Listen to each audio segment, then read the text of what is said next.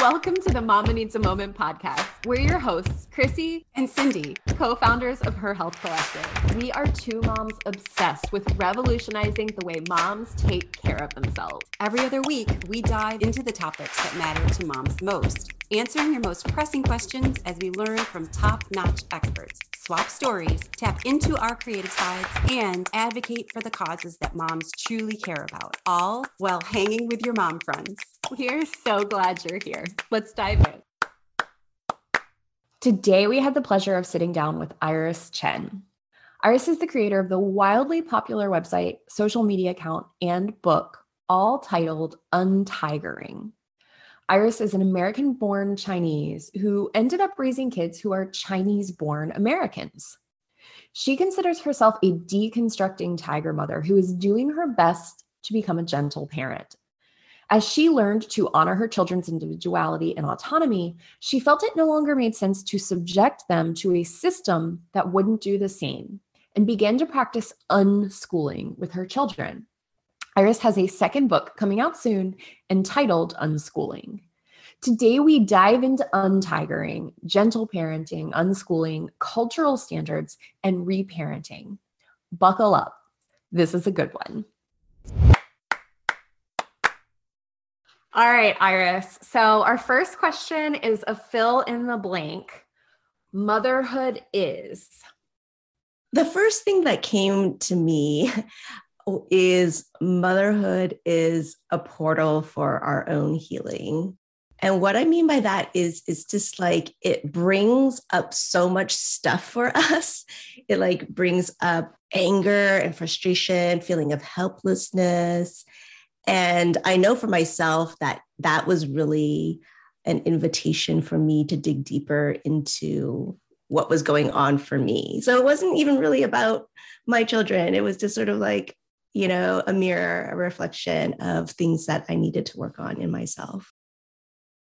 So I don't know if you saw my face when you said that, but right when you said the first, a portal for my own healing, I feel like we should just do a mic drop and we can just end the podcast right there.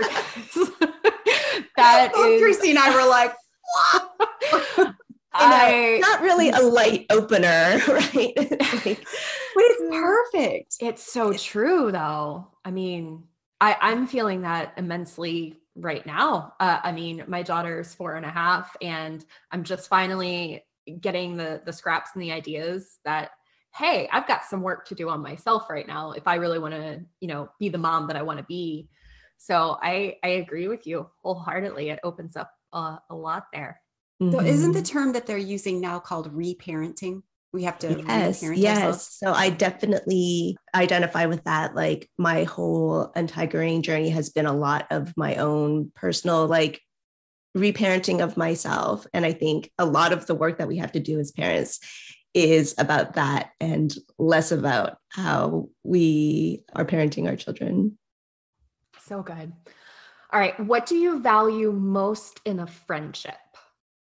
I would say authenticity and deep conversation. Like I don't do chit chat very well. So if I meet you for the first time, it might be like either we go deep or I won't talk to you at all. I just get really worn out by those surface questions. So I think that's the way I connect with other people too, is like having deep conversations about things that really matter to us. Would you consider yourself an introvert? Yes. I'm an introvert. I consider myself a highly sensitive person. So all those things probably lend to that. Like, yeah. You're in very good company here. Yes, absolutely. I consider myself a highly sensitive person. Chrissy's an introvert and I'm with you. The small talk over small things is kind of exhausting. Yeah. See, Cindy, I think you're good at the small talk. You do? You are like always chatting for ages with people. And I feel like you're really good at the small talk. Well, I ask a lot of questions because I'm genuinely very curious over things that individuals have done over their lives and what they're going through. And sometimes I wonder if it comes across as too much for people. Like, are you judging me? Absolutely not. I just really want to know about you. Yeah. No, I don't think it comes across that way at all, Cindy. I definitely think you have more of like an extrovert line running through you when you're interacting with people. Iris, what is the most daring thing you've ever done? I would say, I mean, I've done some, pretty crazy things like moving across the world to China when I was like a newlywed. But the thing that came to mind for me was actually writing this book, Untigering. I think for me, it was like a real vulnerable place for me to be. First, because like feeling like maybe I wasn't good enough, that just imposter syndrome. Plus, I was writing about very vulnerable, scary things to write about, not only about myself, but about my family.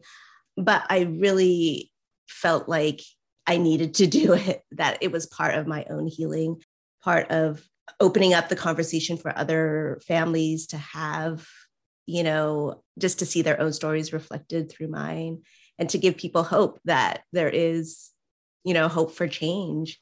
And so, yeah, I actually self-published this book.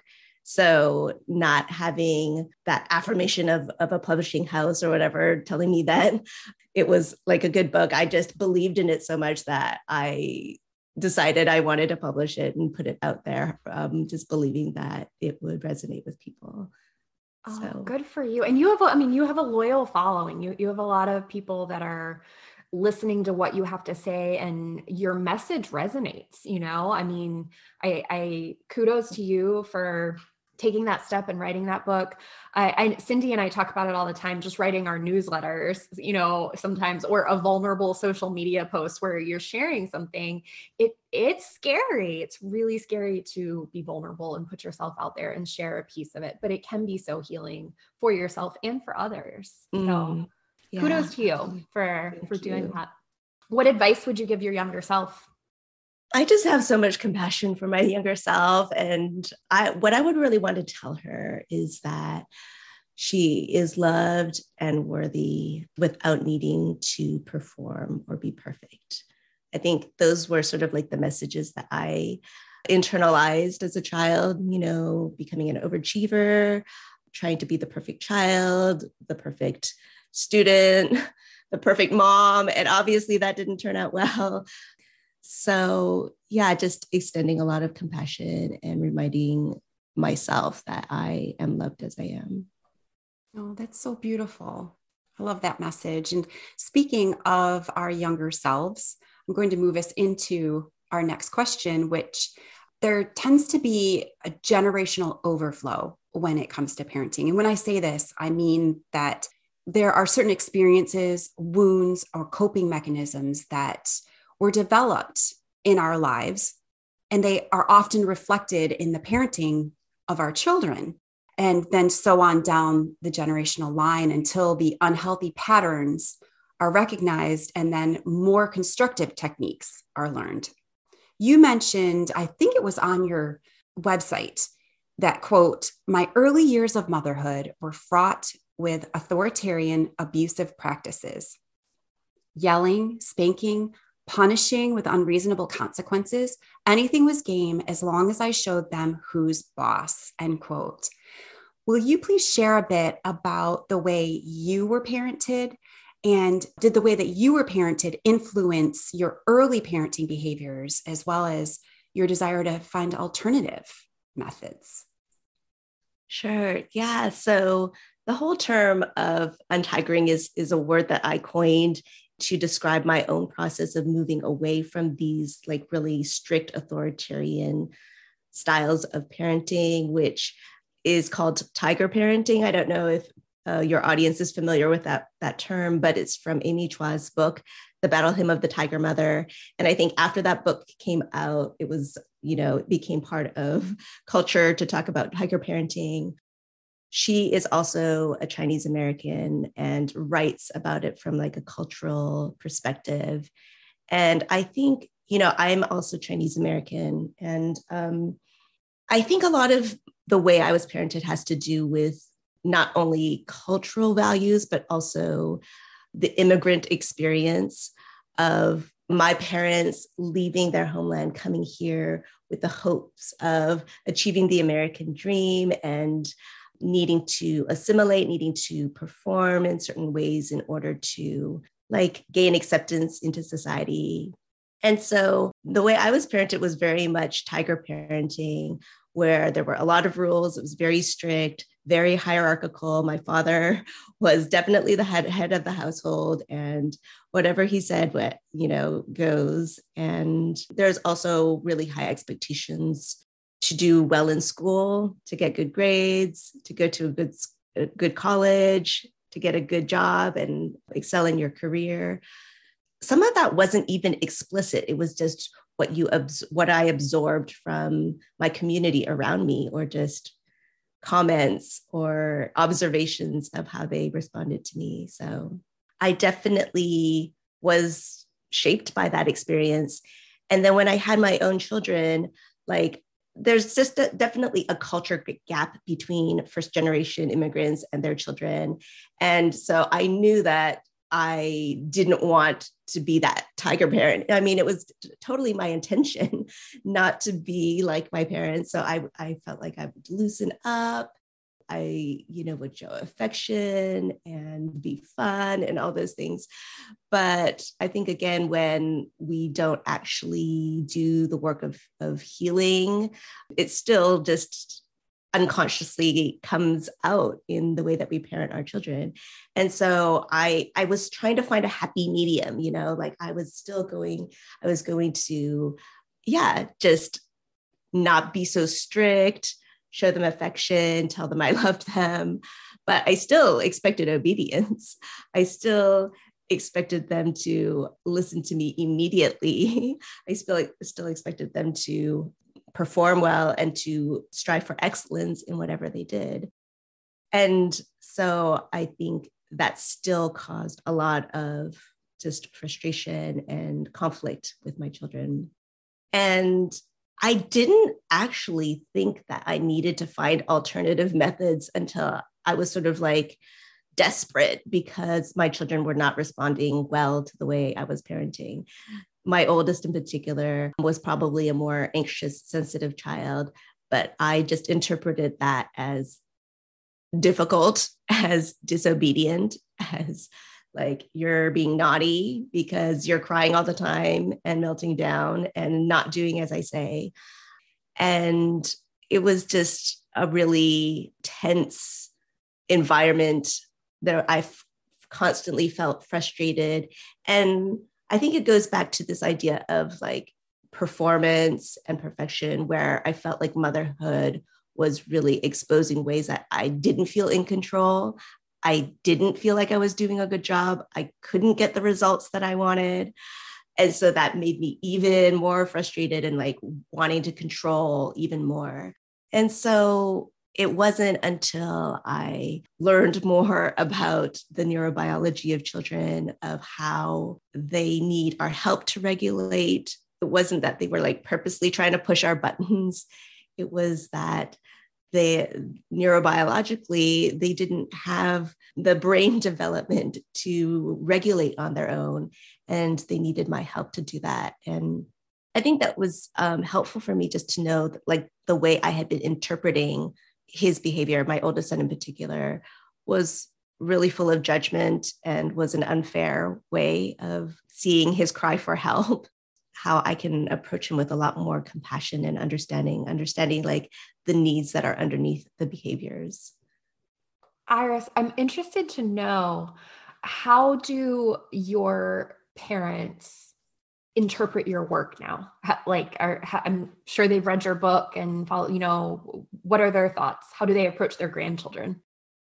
Yeah, my father actually passed away last year, 2 years ago now in December. But, I really feel like they are on their own untigering journey too. Like we often see our parents sort of soften as they become grandparents. They're not so anxious about how their children are going to turn out. There's more ease.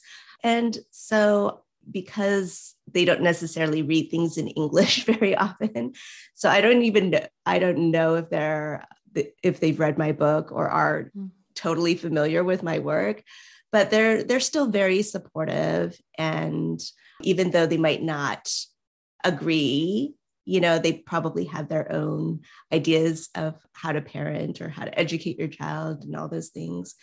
But I think there's enough respect and trust for them to give me room to be my own person and to have my own voice.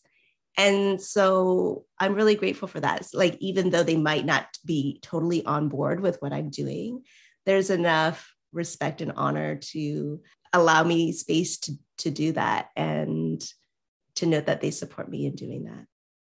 Out of curiosity, Iris, on that same line of questioning that Chrissy just asked you, did your kids spend a lot of time with your parents? So what I find sometimes is that since parenting is a bit different in my generation right now versus how I was parented as a child, when my kids go and spend time with their grandparents, either my husband's side or my side, they might say, oh, so-and-so is being mean, when in reality, they probably were just setting up some boundaries. Did you find that there were discrepancies in your parenting styles, and was that hard on the kids? Yeah, so I was living miles away from my family in China at that time. I'm now back in the States, living not too far away from my mom. But most of my children's lives were in China. And so we had a lot of distance with my family, with, much of my community here. And so there was that difference. Like, we saw them during the summers for a brief amount of time. So there wasn't a lot of interaction in that way. But there was, obviously, I could notice differences in things that they said or ways that they wanted to motivate my children or control them in different ways. But I'm really grateful, actually, even though it was hard to be away from family and to not have that support, that I had some distance to create my own family culture in ways that aligned with who we were and our values, and to sort of be able to break some of those patterns. When we're talking about generational stuff, in order to break patterns, sometimes we need a little bit more distance so that we can be more established in this new way of doing things, instead of being pulled back into those old cycles, into those old patterns. So sometimes we do need more boundaries and more distance, so that we don't end up, reverting back or repeating those patterns. Sure. So much of what you've said so far has resonated so much with me. And one of the things that I thought of right away was, oh my gosh, it's so overwhelming. And the reason I'm thinking of this is because I'm thinking of all of the different books and different parenting techniques and opinions and unsolicited advice that is available right now to the modern day parent. And I've definitely succumbed to all of it, trying to just be the best parent I can be. And due to the exuberant amount of content, it's overwhelming to determine what technique will best suit my family, which I'm sure a lot of people struggle with that as well. What technique best suits their family, even the parent or a specific child, because you had talked about, all children are different. And since each child is unique, it isn't uncommon for different techniques to work better for different children. So when you had your quote unquote about face and you dove into learning more about gentle and peaceful parenting, how did you settle on this particular modality? And did you have early influencers, people that you really clung on to, and you said, okay, this is what I want to subject my children to, and what I want to adopt for my family?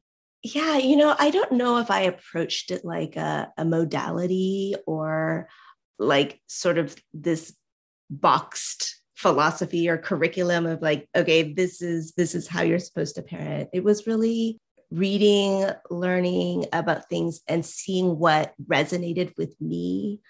And it's funny because somebody asked me recently, oh, what is the next book that I should read?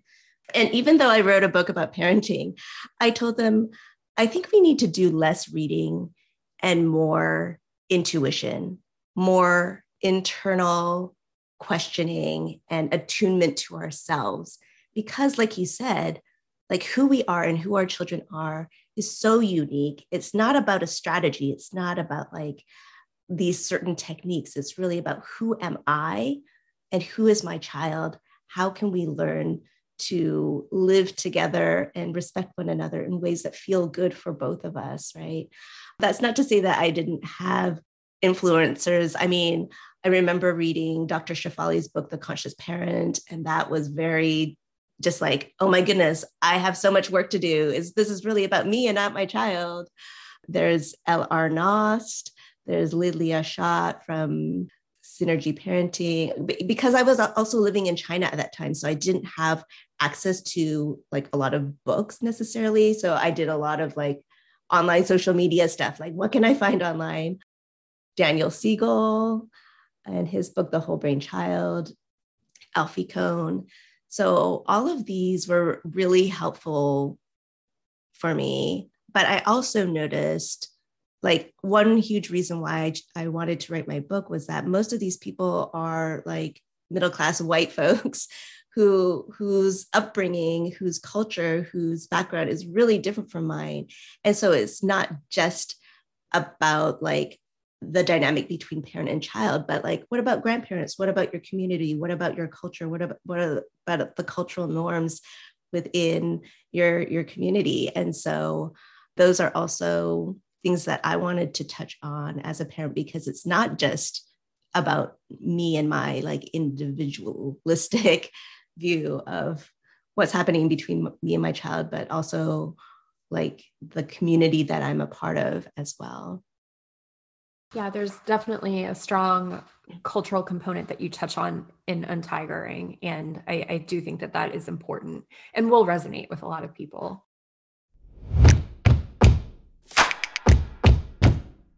This episode is sponsored by Her Circle, the supportive and welcoming community for moms created by Her Health Collective. Her Circle is a welcoming and supportive community for moms who are passionate about making change for themselves, their families, the community, and the world. Together, this village of women are revolutionizing the way moms take care of themselves. From an active, private online community and the incredible daily chats hosted there, to our many virtual gatherings, including support groups, Moms Night Out, volunteer opportunities, book club, family adventures, coffee chats, and so much more. We love providing moms the chance to connect and create authentic relationships with one another. The network of experts in Her Circle are a phenomenal resource and provide great learning experiences for moms on topics ranging from women's health to parenting.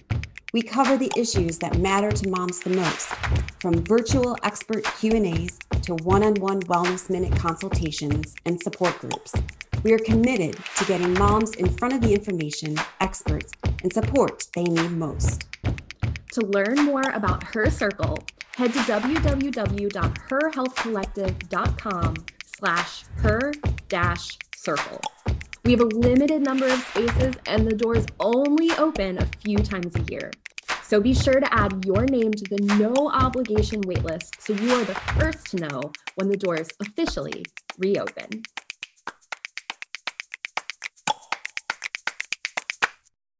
You have previously spoken about resentment as a mother, and I felt it deeply.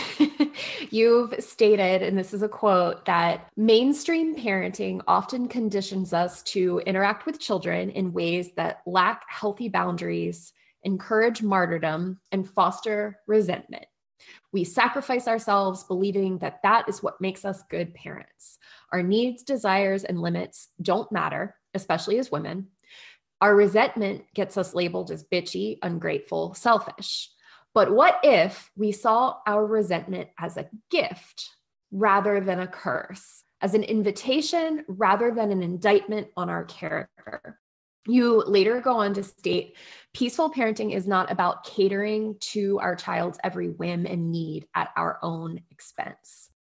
I loved everything about this statement. I feel like often in the early stages of learning about and attempting to implement peaceful parenting, there can be moments of deep resentment. And I'm only speaking of myself right now. I'm sure others will hopefully feel me on this, but that resentment can develop in the parent. It sometimes feels like you're trying to hold things in. You always are trying to stay calm and measured. And that is the furthest thing from what you feel on the inside. Can you tell us more about this idea of resentment as a gift rather than a curse? Because I'm really intrigued and I really like it. And how has this shift helped you embrace peaceful parenting? Yeah, I think like I mentioned right at the beginning, where I see parenthood, motherhood as a portal to our own healing. And I feel like resentment and frustration and all those like unpleasant emotions that come up are those signals of ways that our boundaries have been crossed, ways that we have unmet needs that are crying out to be met. So again, it's like an invitation to get curious about ourselves. So like, it's not that we're never triggered, we're always gentle and always peaceful and everything comes easily. It's not that at all. Oftentimes it's like noticing our emotions, noticing all that's coming up for us. And instead of like reacting to it, instead of like punishing our child, yelling at them, taking it out on our child, how can we sit with it? Like sit with our resentment, notice it, and dig a little deeper, ask ourselves the question, why am I feeling this way? What is it bringing up for me? And hopefully, as we can get more curious about ourselves, what's going on within us, just bringing more awareness to what our wounds are so that we can begin healing those. And we can begin communicating our needs and boundaries to the people in our lives in healthier ways. Because like, I think like you read, it's just like, it's not just about the child's needs. In peaceful parenting, we want everybody in the family to feel peaceful. It doesn't serve us if it's just like, okay, the child feels great and the child gets whatever they want, but then the parents are like ragged and overwhelmed and burnt out. You know, that's not what this is about. And it's not about just sucking things up and tolerating behavior that really bothers us. And then it becomes so unbearable that we blow up, we get really upset. And that's where the resentment comes in, right? So yeah, I think again, it's really like attuning to ourselves. How can we notice these things, attune to ourselves so that we can draw boundaries, even with our children, in healthy, proactive ways instead of reactive ways? Right. So like if I know that I don't like a lot of noise in the house because I am a highly sensitive person, knowing that about myself, it's not really that I'm angry or upset with the children. I just know my own needs and my own boundaries. So how can I communicate that to my family in a way that's not about like placing the blame on them, but about teaching them who I am and how we can coexist together in a way where we respect each other and have each other's needs met. So I might say, okay, when my door is closed, I just need some time to myself. Or like, if you're going to be screaming and like going wild, can you do that outside in the backyard?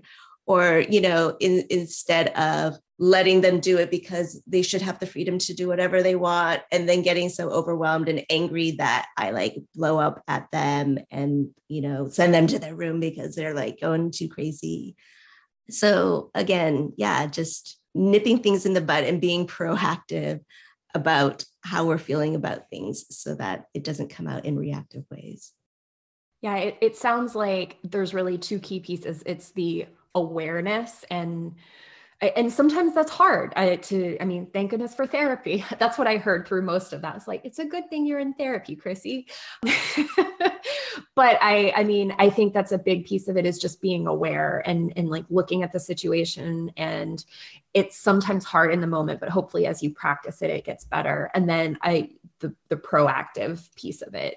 And, you know, I loved your example of, because I'm very triggered by noise. I'm a very highly sensitive person too. And especially when I'm like in a certain thoughts or in the noise, and it doesn't even have to be loud noise. Like I'll go upstairs and Noah, my partner, will have music on because he's washing the dishes. And if I've just finished a lot of work or I'm like, it's so jarring. It's a beautiful song. I love it. It's not that loud, but like every time, you know, the beat drops, I'm like, So just kind of being aware and proactively communicating, I think is huge. I definitely agree with that.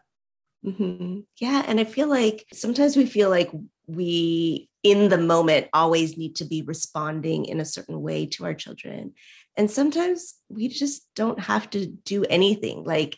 We just have to take time to sit with it. Like sometimes we can't respond in the way that we want to, you know, like with gentleness or with, you know, compassion. And I think that's okay because we need to be able to be regulated ourselves before we can really offer it to our children. And sometimes that's not going to happen this time. Sorry.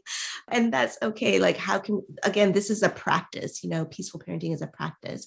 So how can we over time, you know, sometimes we just have to like be in the moment and like be super triggered and just hold our tongue. Like that's our action for that moment, just not to say anything, not to like give them a punishment or whatever, like just to sit with it. If it's this one time when we're not responding reactively, I think we just like build that muscle and can have more capacity to be more aware. I'm going to actually pick your brain for a second on parenting. And you had mentioned when kids get loud, you say, oh, can you take that outside? And this is actually something that my husband and I have struggled with for a very, very long time in terms of like loudness. Our kids tend to be very loud. And like we had talked about before, there are a lot of different parenting sources that can conflict at times. So one parenting source might say, let your kids be kids and don't stifle them because they don't need to learn that they need to quiet their voices because they need to be loud in society and stand up for themselves. But then on the flip side, there is this need to be respectful and teach our children how to behave inside, and then what is appropriate inside versus outside. And so my husband and I find ourselves looking at our girls and saying, please lower your voices. Please lower your voices. We're inside. If you want to talk like that, you need to be outside. And it doesn't work. So I find myself controlling myself for a little while. I might ask them, okay. And then I'll have a huge emotion and I'll be like, you guys need to, just kind of blow up. From your perspective and what you like to teach, can you shed some light on this whole thing? Mm-hmm. I think part of it is sometimes our adult expectations, yes, right, that are really not developmentally appropriate, or like even if we're triggered by noise, we wouldn't tell a baby not to cry, right? That's just how they communicate, and they don't know how to cry in a way that doesn't trigger us. So I think part of it is for us as adults to question whether or not our expectations are fair, whether or not it's just about our convenience, whether they're just, being fully human and something that where I need to change my perspective. But like I said, our needs matter too. So like, how can we still validate their need to be exuberant, to be loud, to just be fully themselves. Yeah, to be kids, to have the freedom to be kids in ways where, that honor our own boundaries too. So I think it does take some self-reflection to ask, okay, do I just want my child to be convenient for my sake? Or am I worried about how they will be perceived by other people? Or, sometimes our boundaries, we need to question our boundaries too. Like, where is it coming from? Why am I having these feelings? Is it something that I need to work on? Or is it something that, I really need to draw a line for with my children. And hopefully, like, the more we validate, because I do feel like there are, appropriate situations or environments to do certain things or not do certain things. But hopefully, like, the more we validate whatever their need is, the more they are able to just accept that guidance from us and to be able to discern, like, okay, in this environment, I can't be like running around. And in this environment, it's okay too, So Great. But it's definitely challenging. I don't think there are easy answers for that. No, especially when our 9-year-old goes, "We're just being kids." And you're like, oh my gosh. Thanks. 9-year-old parent there, right? Talk about reparenting. Yes. So there's also ways that we can draw boundaries for ourselves. Like, instead of asking the other person to meet our needs, like, how are ways that we can meet our needs? Like, maybe we can go outside, or maybe we can have noise canceling headphones, or we can take time to go to the coffee shop so that we're not around this like chaotic energy all the time. So there's also things that we can do for ourselves, like choices that we can make without controlling the other person, that can also help us to meet our own needs. So true, because we look at our children. I'm saying we as like a general sense, and we tell them or remind them, what do you have the capacity to control? What can you control and what is out of your control? And we try to teach them, but then as parents ourselves, we forget all of that. And yes, so thank you. Yeah, that was very helpful. And I was drawn in by your blog post that was titled 5 Unschooling Principles to Practice in Any Context, where you talk about unschooling or deschooling principles that families can practice even if their children attend traditional school. The concept of unschooling was not part of your upbringing. You actually describe yourself as an overachiever, which you've mentioned already in the podcast, but you said you read at an early age, skipped kindergarten, became your high school valedictorian, attended a prestigious university, and graduated with honors a semester early. You mentioned that this was learning by arbitrary adult standards, and that as adults, we tend to force and manufacture learning. First, so there is so much in here to unpack, but first, please talk to us about the concept of unschooling. And then will you please talk to our moms through balancing these ideas with the constant demands of society? So TV and electronics and getting children involved in activities they enjoy, demands of diet culture, and all of the other societal ideals that plague our children's intuition. Like, they're already programmed as kids to like. And what tips do you have for parents to effectively advocate for our children?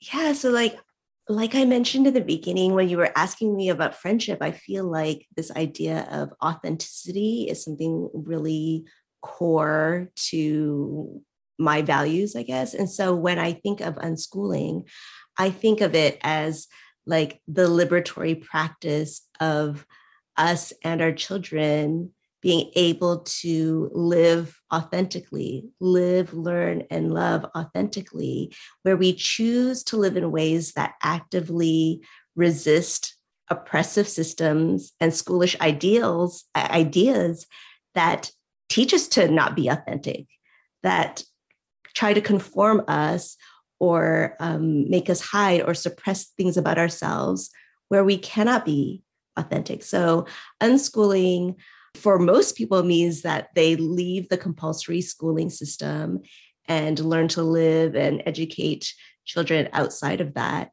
But it's much more than that. To me, it's definitely a way of life where we're resisting these different systems that teach us not to be authentic.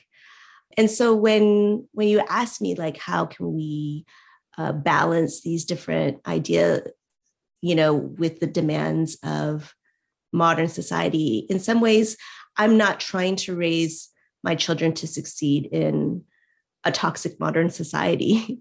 Like if there's like so many things about modern society that do plague us and that are not healthy for our children, how can I recognize that, be more aware of the things in our society that are not serving us, that are not healthy, and resist it, opt out of it, transform it, instead of trying to make our children succeed within that culture. Your choice was to homeschool is what you ended up doing, right? Yeah. So we unschool, and I want to differentiate between homeschooling and unschooling, because homeschooling can often be like just recreating school at home, where parents are still like deciding on curriculum, still have, a lot of expectations of what their children should do. Whereas for me, it's more like self-directed learning, where my children are empowered to pursue the things that they enjoy learning. We learn through life and living together, all the ways that life has to teach us. And so it's not this top-down, like authoritarian, I as a parent know what's best for you. I as a parent decide what you should learn, what books you should read, what content you should be absorbing right now on a certain schedule.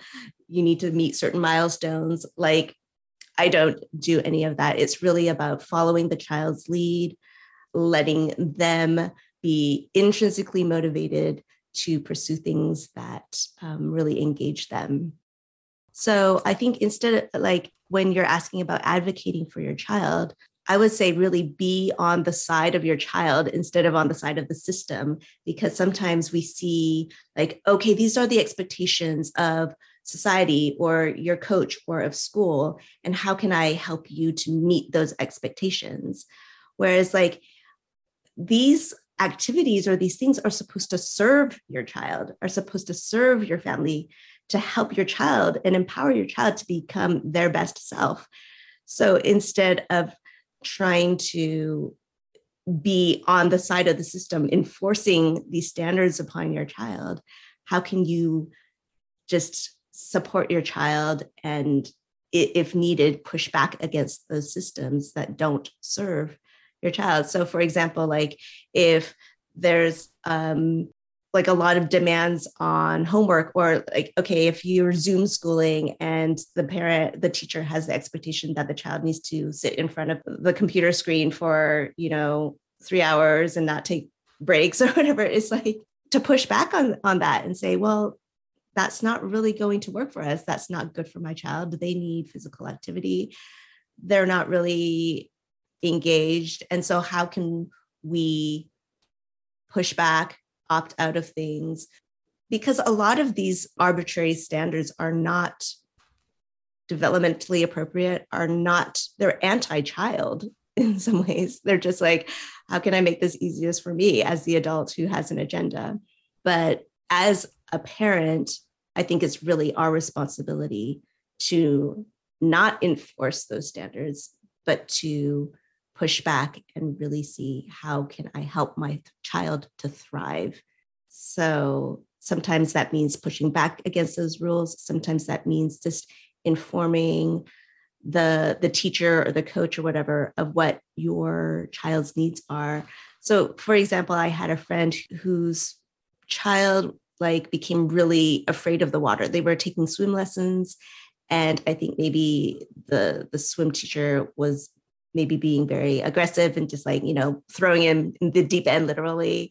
And just, he became very fearful. And so she was able to find another swim coach and tell the coach, our priority is just for our child to become more comfortable in the water. They don't even need to learn to swim. It's not their priority to become an Olympic athlete, just get them comfortable in the water so that they can enjoy it.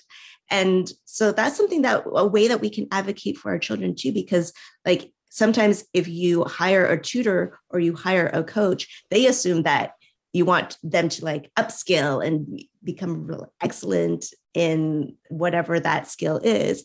And sometimes that's not even the priority. Sometimes the priority is just like, I just want them to have fun. I just want them to play. I just want them to enjoy what they're learning. And so there's no pressure. There's no pressure to like ace this test or to like be the top of, in this competition or whatever. So those are just different ways that we can advocate for our children. I love the idea of being very clear of your expectations when interacting with anybody in your child's village, for lack of a better word, teachers and coaches and extracurriculars and whatever they're involved in.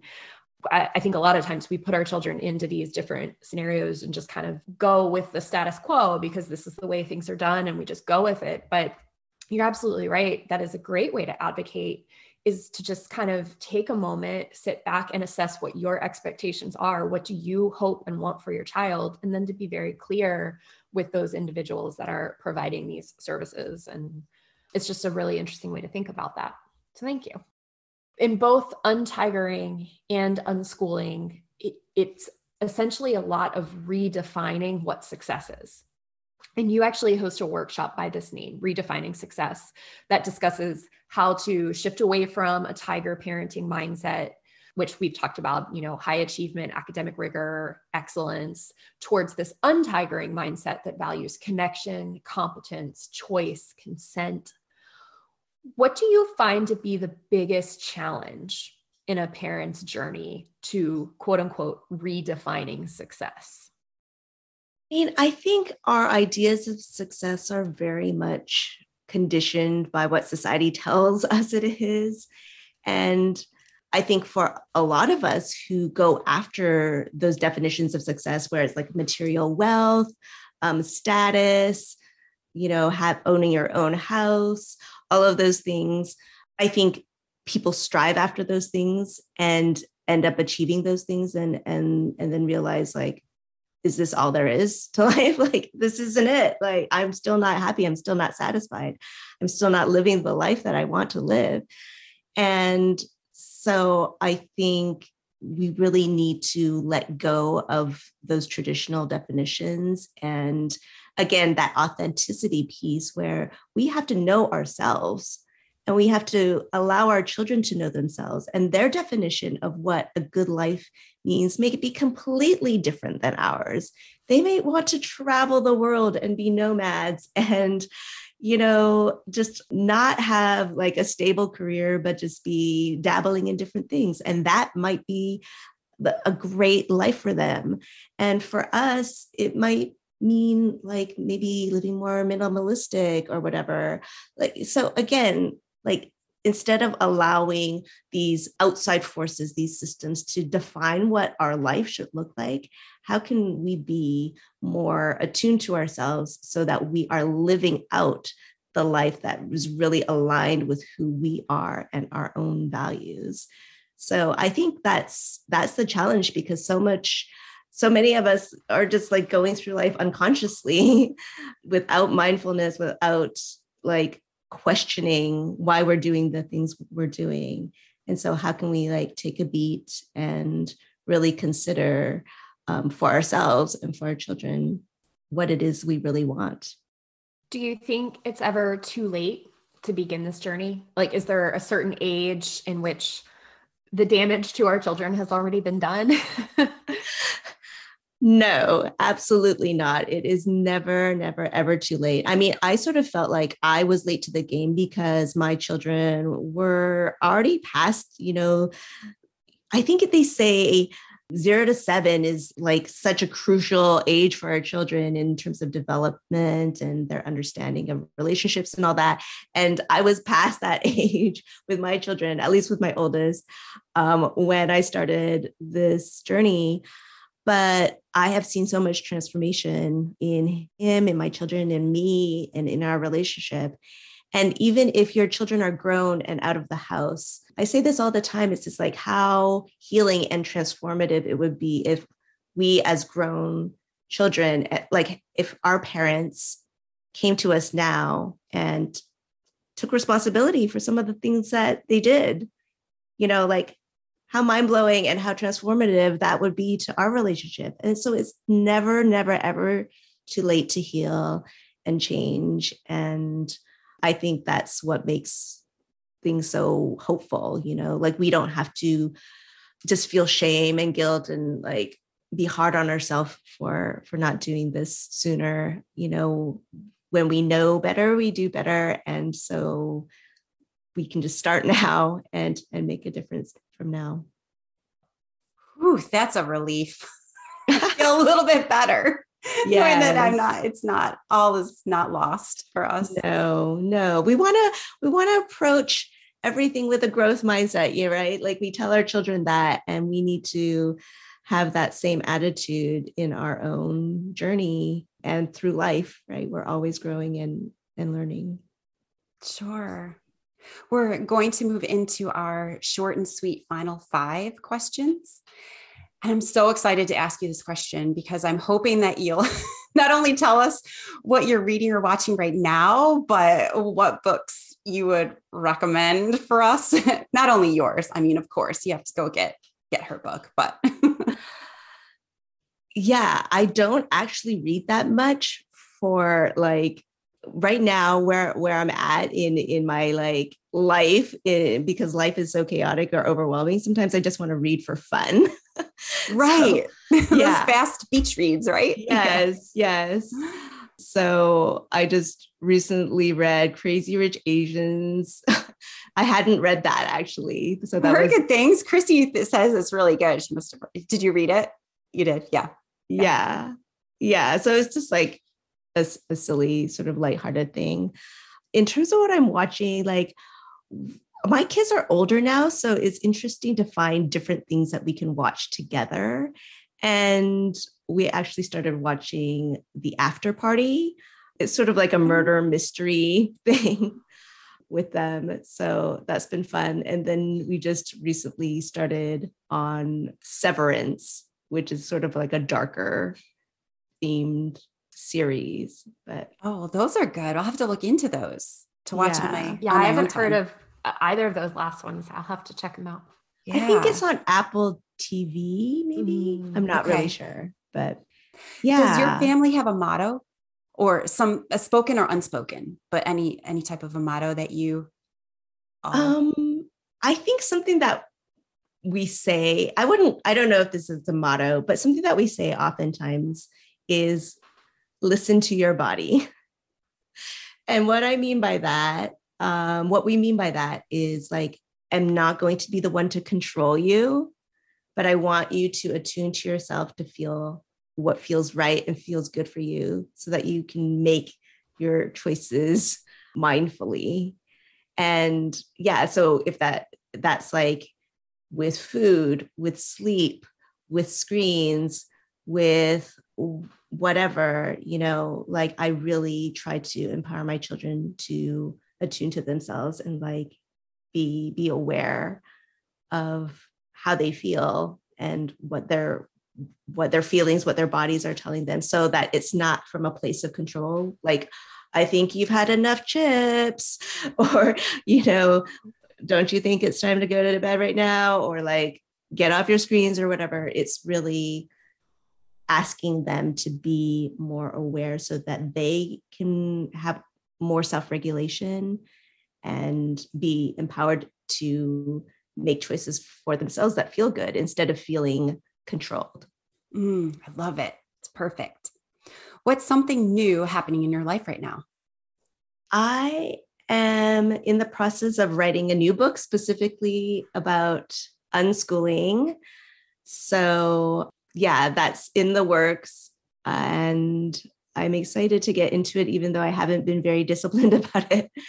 Congratulations. That's so exciting. Yeah, I can't wait to read that. Oh, yeah, that'll be good. Thank you. Yeah, so I'm excited about that. What is your favorite thing about being a mother?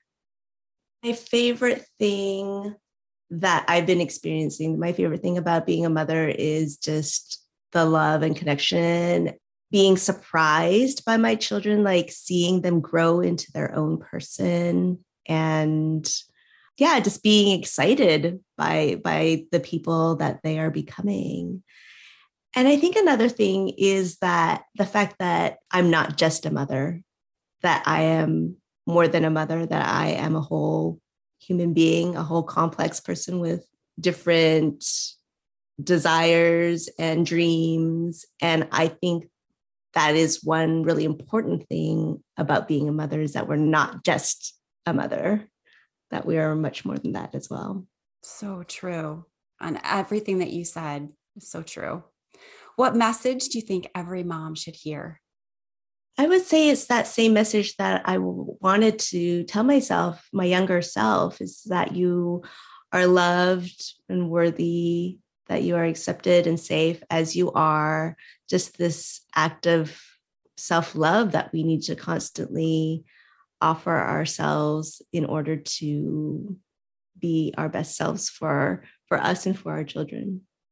Oh, Iris, it's been such a joy to sit down and talk to you today. We've really enjoyed our time together. Thank you so much. Thank you for having me. I loved today's conversation. Iris had some great insights, and I enjoyed hearing more about her experience and how she came to embrace gentle parenting and unschooling. Here are our top 3 takeaways. 1, sometimes we need to do less reading, less research, have less reliance on the quote unquote experts, and focus more on our own intuition. Give ourselves more time for our own internal questioning. Who am I? Who is my child? How can we learn to live together and respect one another? It's easy to get wrapped up in all the theories and best practices of parenting. But if you're lost in the research and implementing something that doesn't work for your family or truly resonate with who you are as an individual, it will likely always be a struggle to truly make it work. This isn't to say you shouldn't build awareness and continue learning different parenting strategies. Of course, we all have room for improvement. We can always learn from others. But we also need to give ourselves room to consider what we personally see as the best solution. Nobody knows our child or your family like you do. Maybe the best situation in your specific scenario is a blend of strategies from multiple different theories and experts. And perhaps it doesn't come from an outside source at all. Maybe after some internal questioning and learning to listen to your intuition and trust yourself, the answer will be right there in front of you. 2, I was so grateful to hear Iris say it's never too late to shift our parenting. She reminded us that sometimes as a parent, we won't respond the way we want to. Gentle parenting is a practice. It's not something that we will get perfect every single day.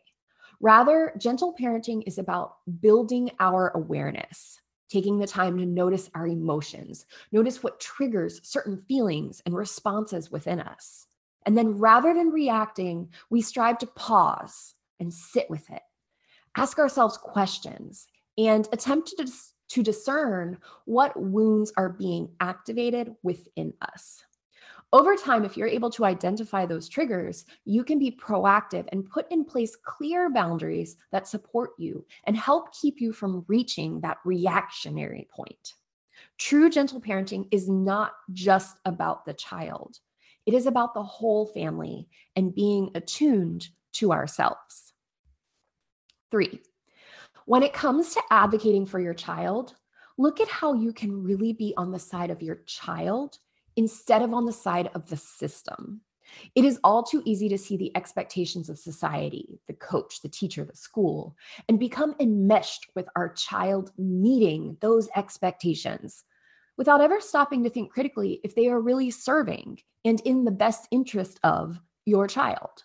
We have so many arbitrary rules and expectations put in place in our society because it helps the systems run more efficiently.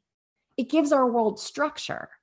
But at the same time, every child is a unique individual, and these rigid systems won't. They can't serve every child in the way they need to be cared for. They simply can't. These activities and systems we enroll our child in are meant to help and empower your child, to teach them a new skill, to help them learn. But as a parent, it is your right, your privilege, your duty to assess if these systems are actually serving your child.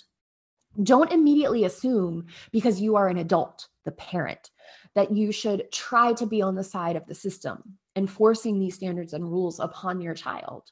Instead, ask how you can support your child, and if needed, push back against the systems that don't serve your specific individual child. Sometimes that means pushing back against the rules. Sometimes that means just informing the teacher or the coach of what your child's needs are. You are the parent, and you do have a say. Bye, friends. We've enjoyed hanging out with you. Follow us so you're the first to know when we drop a new episode. If you enjoyed your time with us, let us know by leaving a review. We always love hearing from you. Until next time, stay true to you.